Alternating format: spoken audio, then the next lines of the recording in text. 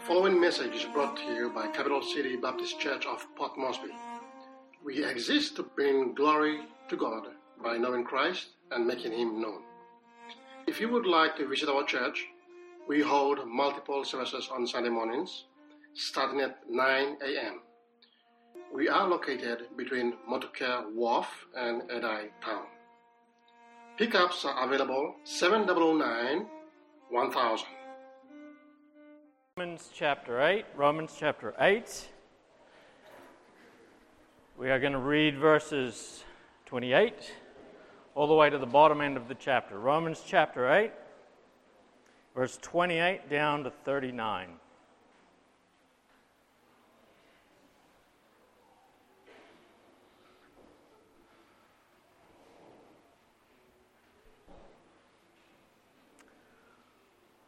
All right, let's read together. Romans chapter 8, verse 28.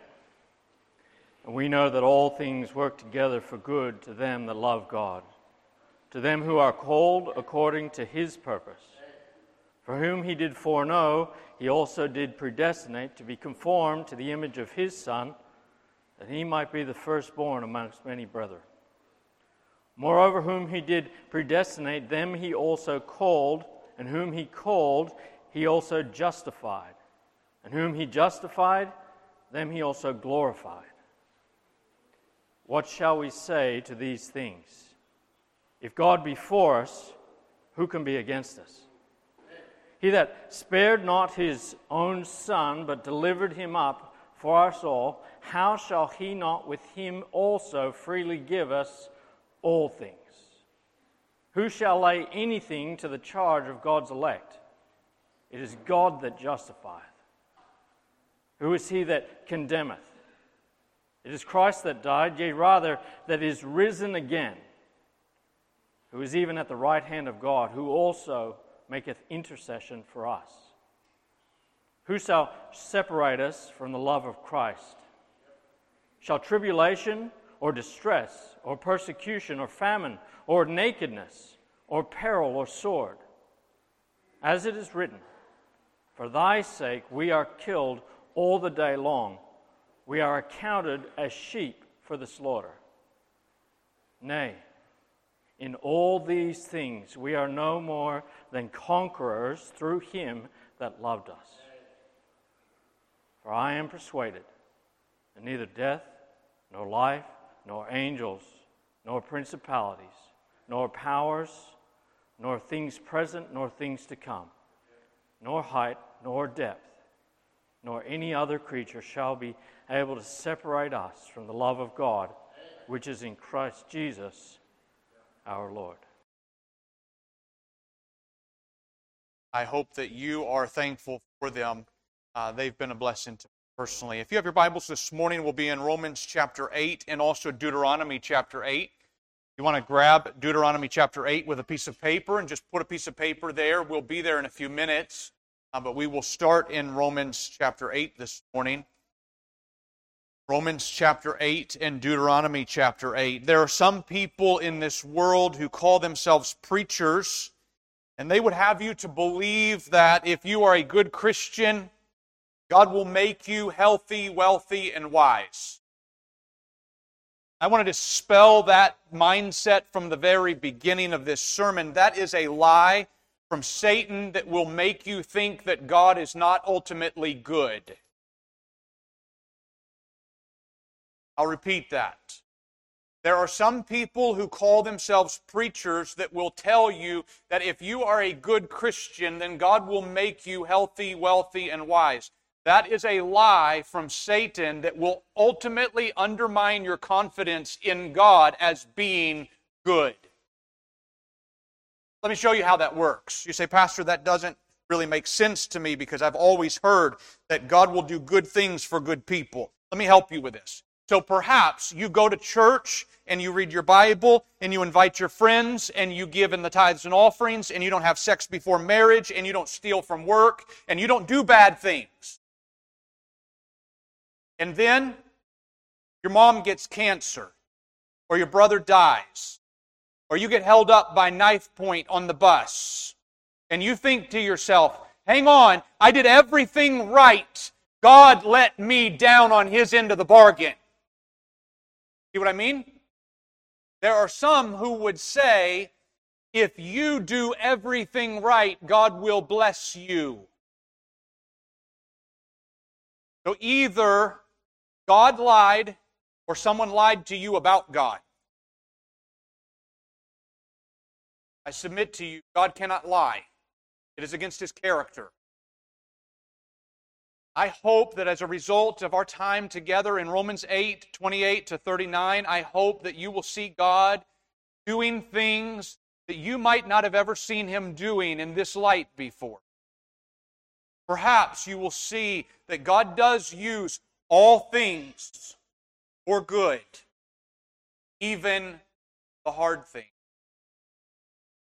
God, by the way, does not, some people would say it like this, God works all things together for our good, as if God takes those bad things and then somehow He takes those bad things, uses them like ingredients to make a good thing come up. That's not how He works. Not how He works. God orchestrates the things in your life for your good. Here's what I mean by this. He does not do this. He takes bad things and then turns them around to be good. He doesn't. That's not what I mean. Here's an example. It's as if you were walking along and you didn't see and there was a cliff there and you fell off the cliff. And then somehow God got surprised by this. Oh, a bad thing happened to you. Now I have to come up with a way to make that good.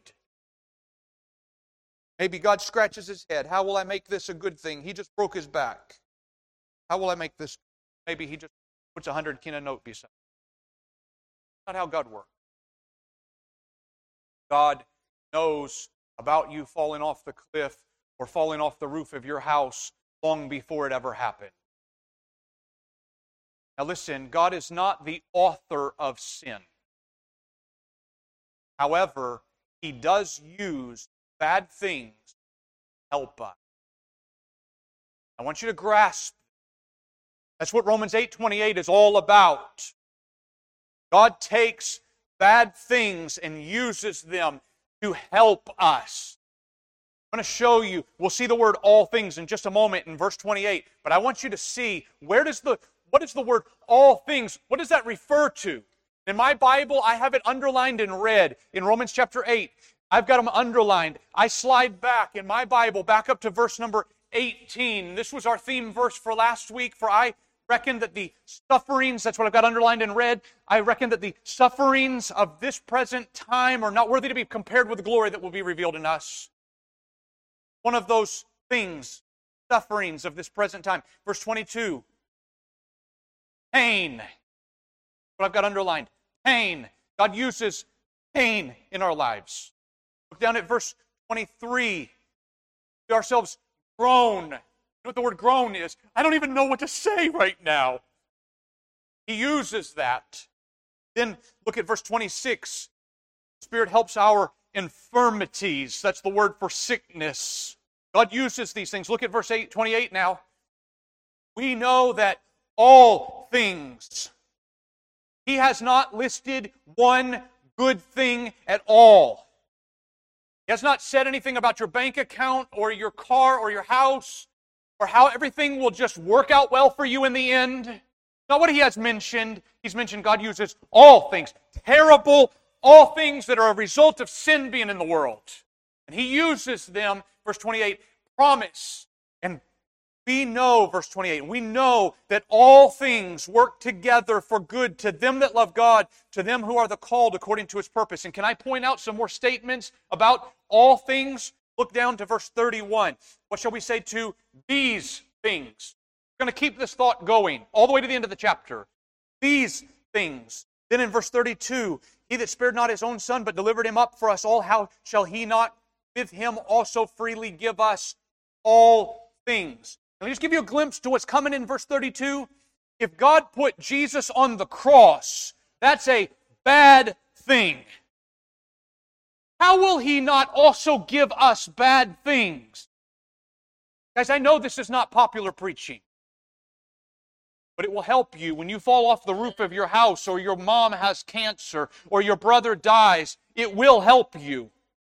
Look at verse 37. Nay, in all these things we are more than conquerors. And we'll talk about what that means in just a few minutes. But what is it that all these things is talking about? I might ask some questions like this. Why do Christians lose their jobs when they never did anything wrong? Some prosperity preacher would tell you, if you're a good Christian, everything will work out right for you. You lost your job. Now what? You're going to quit? You're going to blame it on God? God, you didn't keep up your end of the bargain. Why does COVID-19 wreck the global economy? Why do believers get sick? Why do teachers at some schools not come to class? Why do so many of our young ladies end up being sexually abused? Why? I submit to you this morning that ultimately God works all things for our good. I hope that by the time we finish with our time together in the Word of God in Romans chapter 8 today, I hope that you will see that ultimately God is at work in all things for your good. God is at work in all things for your good. So come over to Deuteronomy chapter 8 with me. You can drop your piece of paper back in there at Romans 8. Look at Deuteronomy chapter 8. I'll read verses 15 and 16 in just a moment. I'll give you the background before we read verse 15. Moses is speaking to the people of Israel in the book of Deuteronomy. He is about to die. This is the end of his life. And he's about to pass things on to Joshua. It has been 40 years and 11 months since they came out of Egypt. Miraculous things happened. Oh, miraculous things happened when they came out of Egypt. You remember, it was mentioned in the video this morning. The great river Nile turned to blood. Just think about that. If the Brown River turned to blood, we'd all be talking about it for the rest of our lives. The river Nile turned to blood, and then God turned it back to water again. Shocking. Frogs, flies, darkness, the death angel. The death angel passed through Egypt and killed the firstborn in every house unless they had put blood on the doorpost, at which point the death angel passed over that house. Unbelievable. Then the people of Israel went through the Red Sea. The Red Sea had been parted. The Red Sea is so wide you can't see across it. That ocean parted, and they walked through in dry ground. They saw Moses stand with his rod up in the air. They followed the pillar of cloud through the desert. Amazing. They made it 3 days out of Egypt. Pharaoh is no longer following them. They get 3 days out of Egypt, and they come to a place called Marah. And when they get to Marah, they go to drink of the water at Marah, and the water is bitter. In other words, they try to take a drink and don't touch that stuff. And do you know what they do in that one moment? It reveals their hearts. In that one moment, here is, let's be honest, the first real trial of their lives. What do? They turn on Moses and they're ready to kill Moses. Now hang on a second.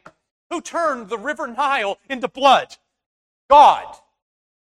Who made the death angel pass over where he did? God. Who parted the Red Sea? God. Who led the pillar of cloud? God. Who brought them to the waters at Marah? God. Now if you can grasp this, this will help you for the rest of the sermon. Grasp this. God brings us to hard times in our lives, and there's a reason, because when they came to the waters at Marah, you know what happened? God went, here, let me show you how desperately wicked your heart is. And they complained. We go 4 verses. By the way, God tells Moses, just cut down a tree and throw it in the water. The water will be fine. That was not a magic tree. God just did another miracle. Gave them sweet water. 4 verses later, you know what they're doing? Complaining. We're out of food. Moses, how come you brought us to this point in our lives so that you can bring us out here in the desert and kill us? You know what God's doing? Bring you to a hard point in your life so that you can see how wicked your heart is. You realize that that's what's going on in our infirmities and sufferings. When something goes wrong in your life, you know what's going on? God's doing this for your good. He's letting this bad thing happen in your life so that you can see, where does my heart go? And for the next 40 years, God fed them faithfully, day after day after day after day with manna. Now you're at Deuteronomy chapter 8. Moses is rehearsing this for the nation. In case you guys have forgotten. Now I'm going to read verses 15 and 16 just so you know these two verses come in the middle of one big long sentence. I'm not going to read it right now. We'll come back to it at the end. I want you to see verses 15 and 16 right now. Look at verse 15. Moses talking to the people. 40 years and 11 months have passed. And now he says, who led thee through that great and terrible wilderness? He's speaking of God. Wherein were fiery serpents and scorpions and drought where there was no water. You know what he's doing? He's saying, hey, people of Israel, God's people, pay attention that God brought you to serpents and brought you to scorpions, and He brought you to places where there was no water. By the way, He did that on purpose. He had a pillar of cloud and a pillar of fire. He could have taken you around the serpents. He could have taken you around the scorpions. He could have taken you any way He wanted to, and yet He brought you to those hard places in your life. He continues on in verse 15. He brought thee forth water out of the rock of flint, who fed thee in the wilderness with manna, which thy fathers knew not. Now get these words, that He might humble thee, and that He might prove thee, to do thee good, thy latter end. God brought you to these bad places in your life so that you would ultimately get to see His goodness, and He would prove you in this. He would humble you in this. He has a purpose. That's what he's talking about in Romans chapter 8. The Apostle Paul, you can put your piece of paper back in at Deuteronomy 8 and come back to Romans chapter 8 and you'll see this. The Apostle Paul is making this very same point. God uses those bad things in our lives. He brings them. He is the sovereign of the universe. He orchestrates all things. So when you fall off the roof of your house like I did 3 years ago, you smack your head on the sidewalk. You spend the next 6 months with a brain injury and massive headaches that you cannot explain to anyone. When you go through that, if you can root yourself in the sovereignty of God and know that it was God that brought me to this point, this is for my good and I may not understand it, but I know that He's working through this in some way and I might see His mighty hand now or I may never see it until I get home to be with Him in heaven. But one thing's for sure, this trial will not last forever and it is for my good. See Him again say it in Romans 8 and verse 28. We know, I hope you know, we know that all things work together for good. Them that love God, to them who are the called according to His purpose. And so I say it again this morning, God is at work in all things for your good. As I look through verses 28 to 39, I see three major portions. I'll just go ahead and give us the three. The first one is this. God will complete. Number one, God will complete what He began in you. God will complete what He began in you. The promise of God, I'll read from verses 28 to 30. Let's read and watch together. We know that all things work together for good to them that love God, to them who are the called according to His purpose. For whom He did foreknow, He also did predestinate to be conformed to the image of His Son, that He, that's Christ, may be the firstborn among many brethren. For over whom He did predestinate, them He also called, and whom He called, He also justified, and whom He justified, them He also glorified. Say it again. This verse 28, working together, is not some kind of cosmic working where at the end everything will just work out right. That's not what he's saying. He's saying God is actively at work in your life today, believer. Put your trust in the Lord Jesus.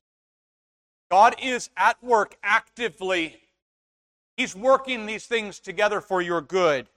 There's a progression that happens through these verses. Look at verse 29. He'll use some words. Whom He did foreknow. That's long before the foundation of the world. He knew that you were going to be the one that He would work on. He foreknew you, so then He predestinated you. In verses 29's words, He predestinated you to be conformed to the image of His Son. Here's a theological word for that. Sanctification. Your sanctification, to look more like Jesus. I'll come back to that in just a second. Then in verse 30, he says that He calls those, and then He justifies those. They put their trust in Him. He called you. If you're a believer this morning, you weren't even paying attention, and His Holy Spirit was drawing you. He called you to Himself, and then He justified you. He declared you as righteous as Christ. By the way, I need His righteousness. I need to get rid of my sin. So Jesus took my sin. 2 Corinthians 5:21. For He hath made Him to be sin for us who knew no sin, that we might be made the righteousness of God in Him. So I trust Jesus. He takes my sin, puts my sin on Jesus. He gives Jesus' righteousness to me. That's justified. And then the end of verse 30, those He justified, He also glorifies. That's coming one day when we get to heaven. We'll be made like Christ completely. No more sin, sickness, or pain. But then notice in verse 29, he says, He called us, He predestinated us to be conformed to the image of His Son. What does He mean, conformed to the image of His Son? Well, think about how Jesus is. How does Jesus act? Well, His Son, God's Son, does not get mad at His boss when he gets corrected. That's in us. The way we are. We need to get that out. Jesus does not hold grudges. If I'm being conformed to the image of Jesus, something wrong happens to me that's exposing my heart. I get a chance to see, where do I need to work on? The Lord Jesus does not gossip about His friends. Christ does not lust after someone else. Jesus does not tell little lies just to make Himself look a little bit better. The Lord does not get bitter when someone else gets a promotion. These things don't happen with Jesus. So if we're being conformed to His image, God's taken those things that are in our lives right now, pulling them out. I need that for my good. I need Him to be drawing that sin out of my life. We have a long way to go, don't we? A long way to go to be like Jesus. But I'm called to be like Him. There's two qualifiers in verse 28. Know that all things work together for good. Please don't think that that works for everyone. Two qualifiers there. Look at verse 28 closely. All things work together for good to, one, them that love God. Two, to them who are the called according to His purpose. I'll say it again. God is actively at work, taking bad things and using them for your good. If you are a believer, been called, purpose. Lost people, unbelievers, don't get that. How can a lost person be conformed to the image of Christ? Doesn't work. Doesn't happen. Paul adds in these qualifiers. Yes, God is working and we know it, but this only works for those who are the called according to His purpose. Love God. So I might ask you this morning, are you called according to His purpose? If you are not a believer this morning, I might use Romans chapter 1's words. His goodness is drawing you to repentance. See the goodness of God as drawing you to repentance. His long-suffering nature, not putting a stamp of approval on your sin. No, He just hasn't wiped you out yet. So let Him draw you to repentance. So often when a bad thing happens in our lives, we want to ask this question. We want to ask, why? Am I right? You ever find yourself there? Something bad happens and I want to know why. Can I tell you this morning that I think that we often ask the wrong question? That's point number 2. Sometimes we ask the wrong question. And in fact, he gives us several really good questions to ask. Those are found in verses 31 down to verse 37. Several questions here. I'll let you look at them as I read them. There are 7 question marks, but I'll just tell you they boil down to 4 questions. So some of the questions are rhetorical. In other words, they are used to answer the question that was just asked. The 4 major questions, 7 question marks. Let me read verses. What I'll do is I'll just outline them as we go. We'll just do the first question, then the second, third, fourth. The first one, verses 31 and 32. Here's the question, verse 31. What shall we say to these things? You remember what these things are, right? Those bad things. What do we say to these? So I think that the first question we could say, maybe rephrase it, would be like this. How should I think about this?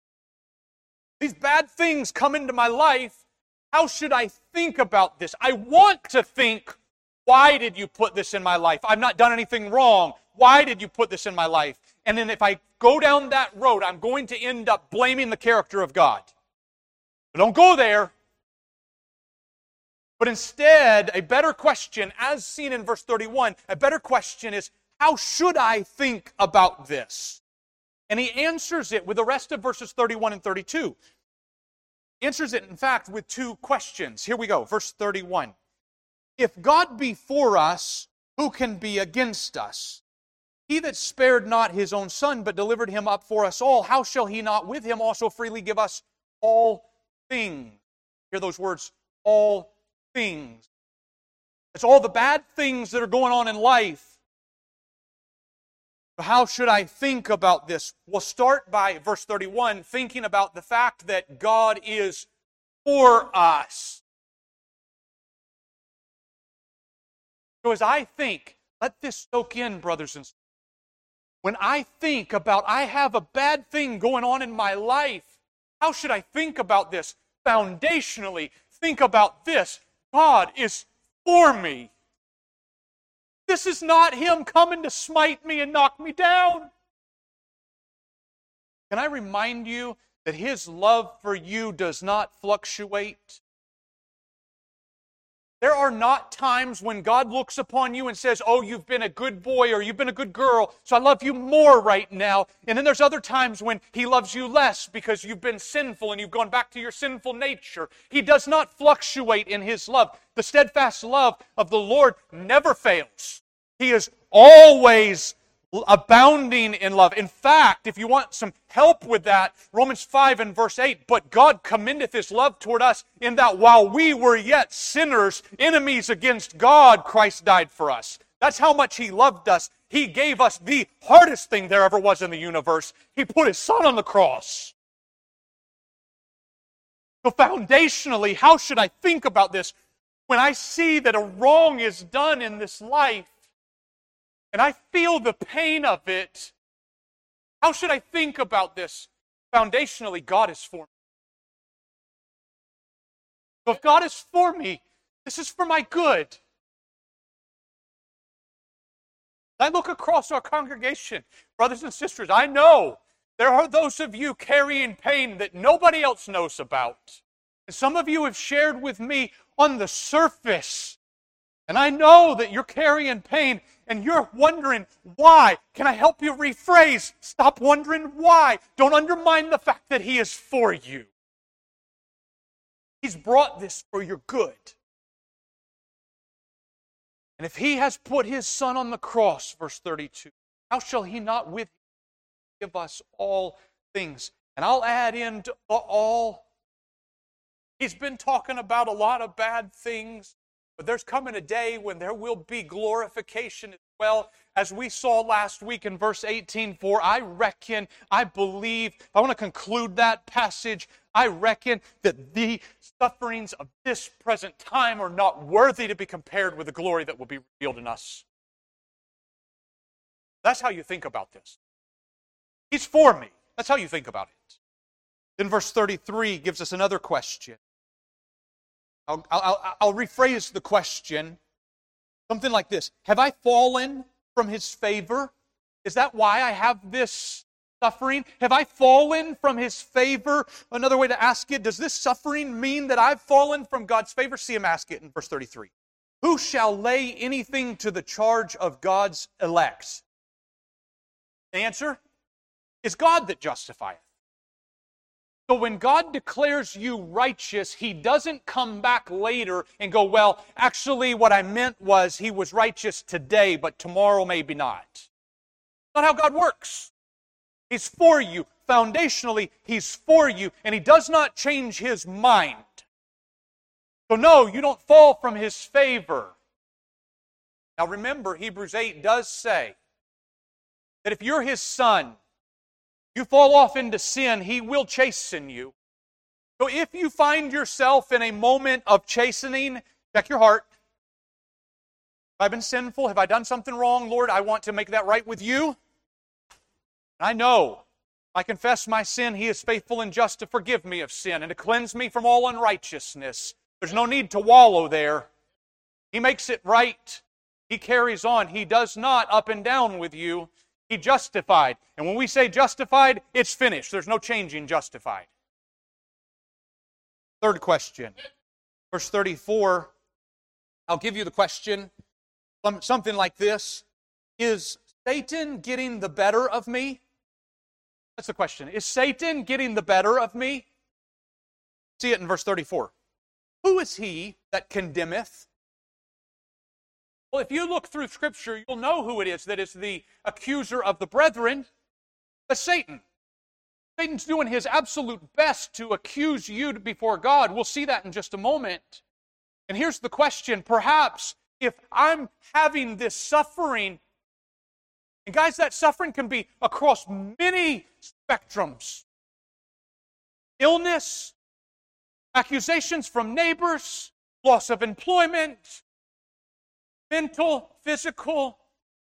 If I'm going through these things, there's many different bad things in this life. If I'm going through that, does that mean that Satan's winning?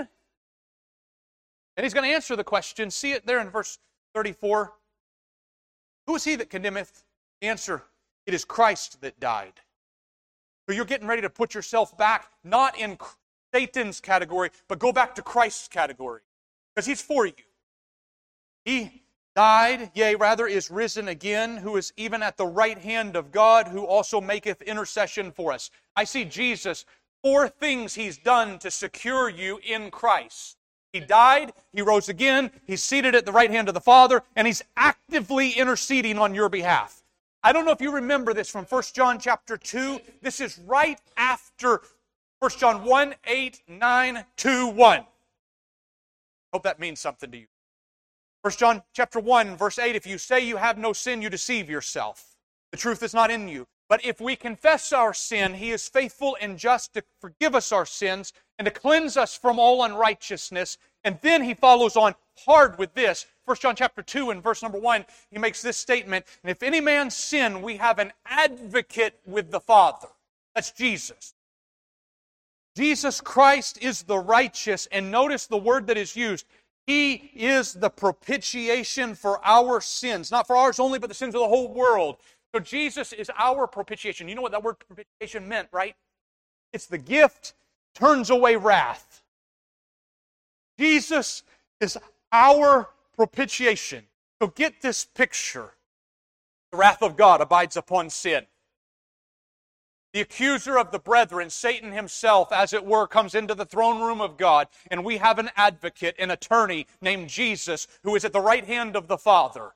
And that advocate, Jesus, sits there next to the Father, and when the accuser of the brethren says, hey, have you seen Pastor Matt did some sin this week? The advocate of the Father says, hang on a second. I am the propitiation. I am the gift. I went to the cross and I took His sin and I'm turning away your wrath. Can I remind you that He is for us? So when bad things come along, don't think Satan's getting the better. No, that's not the way we think about this. Then we get another question, verses 35 to 37, that might help us to think properly. 37's question, verse 35's question. Who shall separate us from the love of Christ? There he sits at the right hand of the Father, our advocate, having taken our sin and turned away the wrath of God. Jesus, our advocate before the Father, turning away the accusations of the brethren, of the wicked one. Brothers and sisters, know that Jesus is our advocate and He loves us. The question continues in verse 35. Shall tribulation or distress or persecution or famine or nakedness or peril or the sword, will these things separate us from the love of God? And the word is no. Now look at verse 36 real quickly. As it is written, here's a quote that goes back to the book of Psalms. As it is written, for thy sake we are killed all day long. We are counted as sheep for the slaughterer. He lists off 7 terrible things. I think they would probably be the worst things imaginable. What about tribulation? Somebody's persecuting you, doing wrong to you, distress. I'm terrified and I don't know what to do about it. Famine. Do you realize that famine happens to Christians too? Going hungry, no food. Nakedness. Remember, our Lord Himself hung on the cross and they stripped every bit of clothing from Him. What about peril? The world is falling apart around me. I've mentioned it already the last few weeks, but could you imagine being Ukrainian right now? That's peril. 10 million without home. Peril. And some of those are believed. They're Christian. Going through this, God's allowing it for their good. The sword, the last of those 7 that's listed, and you know what the sword means? Death. Is it possible that one of these things can separate me from the love of Christ? Is it possible? And then that quote from Psalm 44, verse 22, this quote, we are led as sheep to the slaughter. Oh, brothers and sisters, terrifying thought.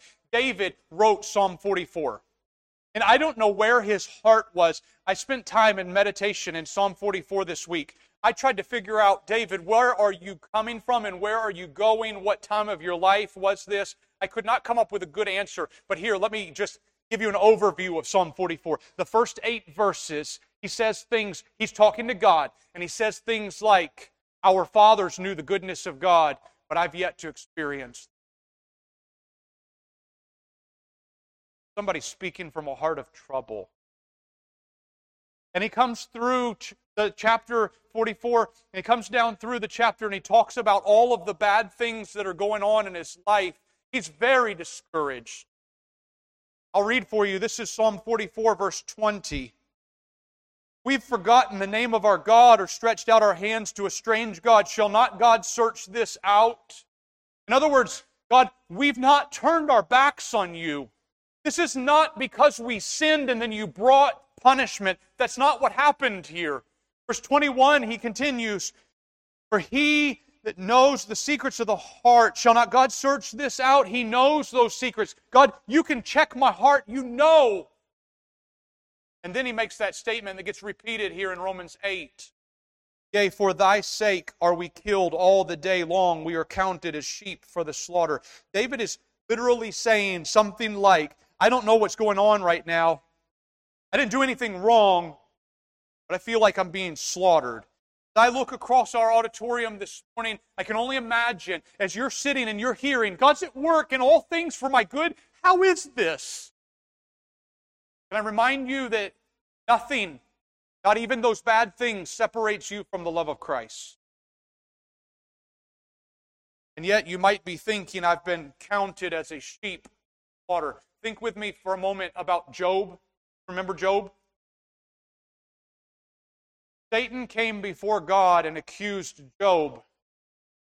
And he said this, he said, Job only follows you because you give him good things. And God said, okay, check him out. Take the good things from him. You realize that in that moment, God is going to receive glory. Job is going to receive pain. And ultimately it will be for Job's good. At the beginning, he doesn't see it, and he doesn't understand. He loses everything he has. Satan does the work, God permits it. In your life, Satan would love to destroy, and God allows it. You know, He works all things together for good to them that love God, to them who are the called according to His purpose. What shall we say to these things? God be for us, be against us. Job sat there in his sackcloth and ashes with broken pieces of pottery to scrape his sores that were oozing, infected. And 4 of his friends came and sat down with him. And you know what those 4 friends said? For the entire book of Job, they accused him. Job, you're a sinner. That's why this is happening. Job, you've probably got some kind of sin way down in your heart, and that's why this is happening, because good things only happen to good people, and bad things only happen to bad people. Wrong! Job was upright and hated wicked. And yet God let bad things happen in Job's life. There he sat. Job chapter 12 and chapter 13. Job, I think he pours out some of the funniest things I've ever read in the whole Bible. He gets so angry at those 4 friends. One of them, he calls them, you guys are miserable comforters. It is wonderful word. Another time he says, Job chapter 12 and verse 1, he makes this statement. He says, behold, thou art the men, and wisdom will die with thee. In other words, all of the whole wisdom in all the world is wrapped up in you guys, and when you die, the whole world will never have any wisdom again. Perfect way to say it. I could come up with a better way. And he walks through and he says, guys, I have not done wrong. I've done right. And I don't understand why God has done this, but I do know that He is for me.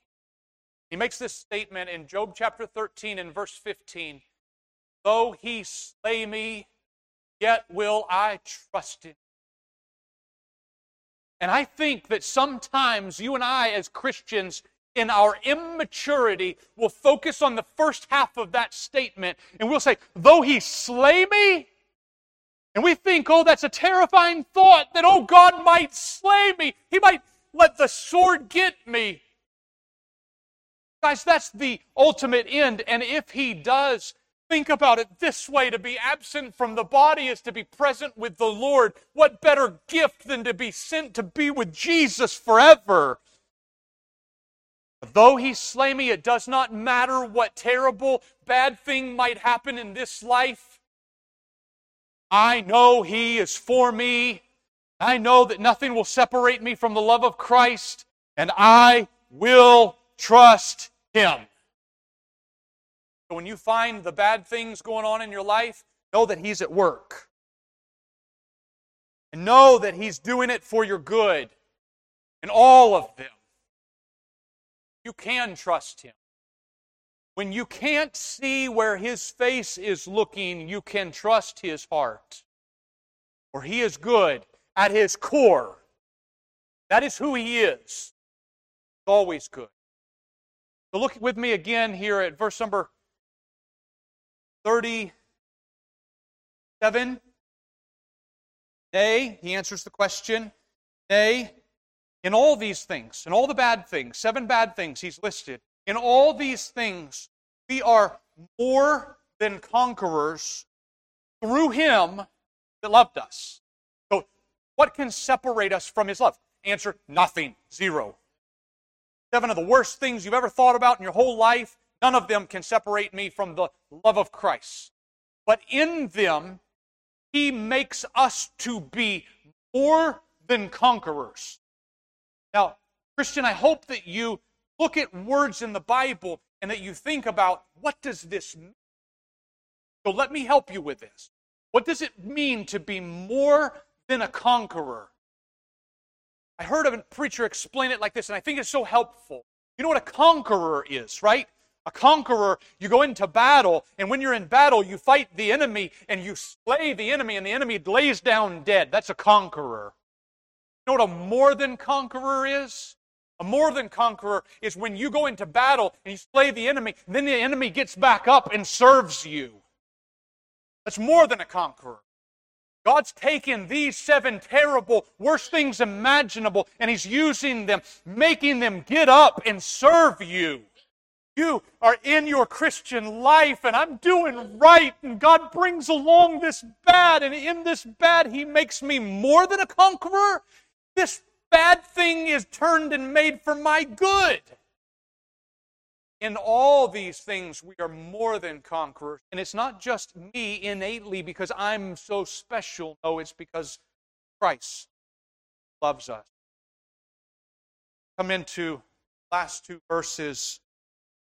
Not just about why, it's about how, and how will God work this for my good. So last 2 verses, third thing that if I outline these passages, for 3 was this: nothing will stop God's love from doing His glorifying work. Take a lot of those words from verses 38 and 39. Nothing will stop God's love from doing His glorifying work. Read verses 38 and 39. Verse 38, for I am persuaded. In other words, that's the conclusion. Here you go. I'm persuaded that neither death nor life, nor angels, nor principalities, nor powers, nor things present or things to come, nor height, nor depth, nor any other creature shall be able to separate us from the love of God which is in Christ Jesus. So he just previously listed 7 things that perhaps would be the most terrifying things you could think of, and now he just topped it up with 10 things that you don't even think of. Height and depth, and principalities and powers. And can I just speak a moment of truth for you and I that are believers? Principalities and powers, that is Satan's spiritual forces. They do not hold sway over you if you are a believer. Let it sink in. Chew on that after the sermon. It's not for this one. Nothing will separate us. Not powers, not present problems. No height or depth go as far as heaven and go down into hell. You'll never find anything that can separate you from God's love. No other creature. In case there's something that he hasn't listed, he just goes just one more thing because all things were created by him. So any creature, nothing can ever separate us. In fact, Charles Spurgeon, the great preacher, made a statement like this: it is impossible that any ill should happen to the man who is beloved of the Lord. The most crushing calamity can only shorten his journey and hasten him to his reward. Ill to him is not ill, but only good in a different form. Losses enrich him. Sickness is his medicine. Reproach is his honor. Death, gain. See that in all these things makes us more conquerors. Every bad thing, instrument, good in the hand of God. I told you that we would finish with the book of Deuteronomy, so come back to Deuteronomy chapter 8. I told you that verses 15 and 16 were 2 verses in the middle of one long sentence. I want to read that one long sentence in conclusion. I want you to see how these 2 verses fit in the middle of a bigger thought. Remember Moses' dying days. It's been 40 years, almost 41 years now, since they saw the miraculous escape, the Exodus out of Egypt. And now Moses says to them, Deuteronomy chapter 8, verse 11, beware, thou forget not the Lord thy God, in not keeping his commandments and his judgments and his statutes which I command thee, lest when thou hast eaten and art full, hast built goodly houses and dwelt therein, when thy herds and thy flocks multiply, silver and thy gold is multiplied, all that thou hast is multiplied, then thine heart be lifted up. Thou forget the Lord thy God, brought thee forth out of the land of Egypt from the house of bondage, led thee through that great and terrible wilderness, wherein were fiery serpents, scorpions, and drought, where there was no water, brought thee forth out of the rock of flint, who fed thee in the wilderness manna, Thy fathers knew not that he might humble thee, might prove thee to do thee good in thy latter end. And thou say in thine heart, my power, might of mine hand hath gotten me. Why, God, allow bad things in our lives? Why?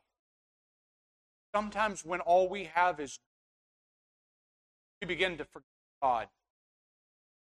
We begin to think, oh, look, I've made myself this way. Oh, no. He says, I give you bad things too, and if for no other reason it causes you to lean back on me, I will hold you, and I will sustain you, and my love will not be separated from you. Oh, He cares for us enough even to not let our lives be lives of for lives of evil make us to sit back, indulge upon our own lusts, forget God. I think of the words again of Charles Spurgeon. He made this statement. I've said it before. He said, I learned to kiss the wave, crashes me against the rock of ages. Hear those words. I've learned to kiss the wave, crashes me against the rock of ages. It's not about the wave. It's about the rock where I will find firm footing for my feet. I will find no other firm footing than in Christ. And if this tribulation tosses me against that rock, oh, thank you, God, for the wave. Kiss the wave. Thank God for those tribulations that come in our lives. And church, you may trust Him. For when the bad things come, cause them to happen. Father,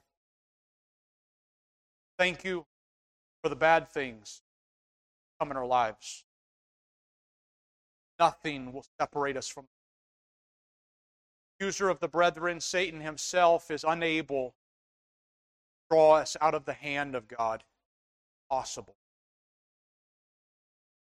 But when those waves come, those terrible things happen, Lord, I pray that we not look upon ourselves or look at you some way accusing you of not being good at your core. Instead, Lord, we would learn to trust you. Root out those parts that may we learn to trust you. Thank you. Know that we've not been saved.